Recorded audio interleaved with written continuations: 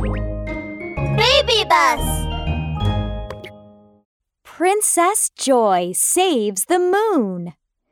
Princess Joy enjoys playing with her animal friends in the forest more than anything else. Let's play hide and seek, little squirrel.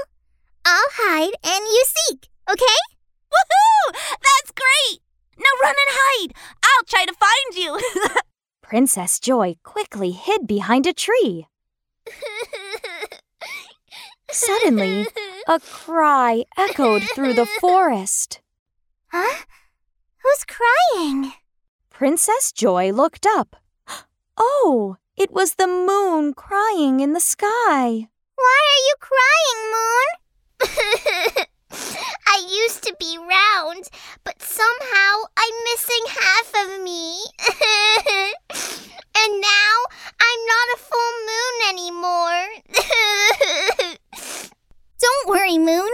Let me help you. Princess Joy said, holding her head in her hands and thinking.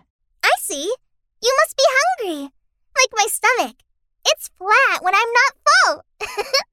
Well, I'll call for help. Little Squirrel climbed nimbly to the top of the tree and whistled, "Fweet, fweet." Hearing the whistle, the small animals in the forest came in a hurry. Hi there! Our friend, the moon, is hungry. Let's find her some delicious food to fill her tummy. All right! The animals sprung into action. Soon, the rabbit came back with a pile of carrots, the goat with a sack of grass on his back, and the elephant carried a mountain of wild fruits. Here, Moon, eat this. When you're full, you'll be round. The moon opened her mouth wide and swallowed all the delicious food in one gulp, letting out a long, loud belch. However, after eating so much food, the moon still didn't become any more round. Could it be that the moon is not warm enough? If we find some light to warm the moon, perhaps she will become round. Oh, where can we find any light at this late hour? Let me see. Oh, we can use the light from fireflies. Huh? Fireflies? I'm sure they'd help us. I know where their home is. Come with me. Princess Joy and Little Squirrel arrived at Firefly's home. Dear Fireflies, can you lend me your light to make the moon round? Sure, no problem. Swarms of fireflies flew out of the forest and gathered around the moon to warm her with their lights. However, the moon didn't become any more round. She's not hungry and she's not cold.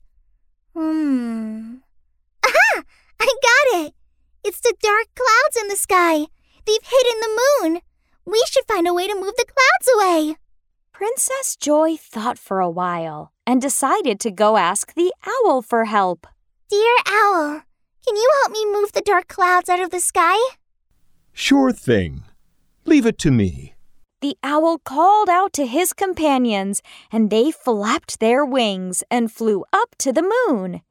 They formed a tight-knit line and pushed against the clouds with all their might, giving it everything they had.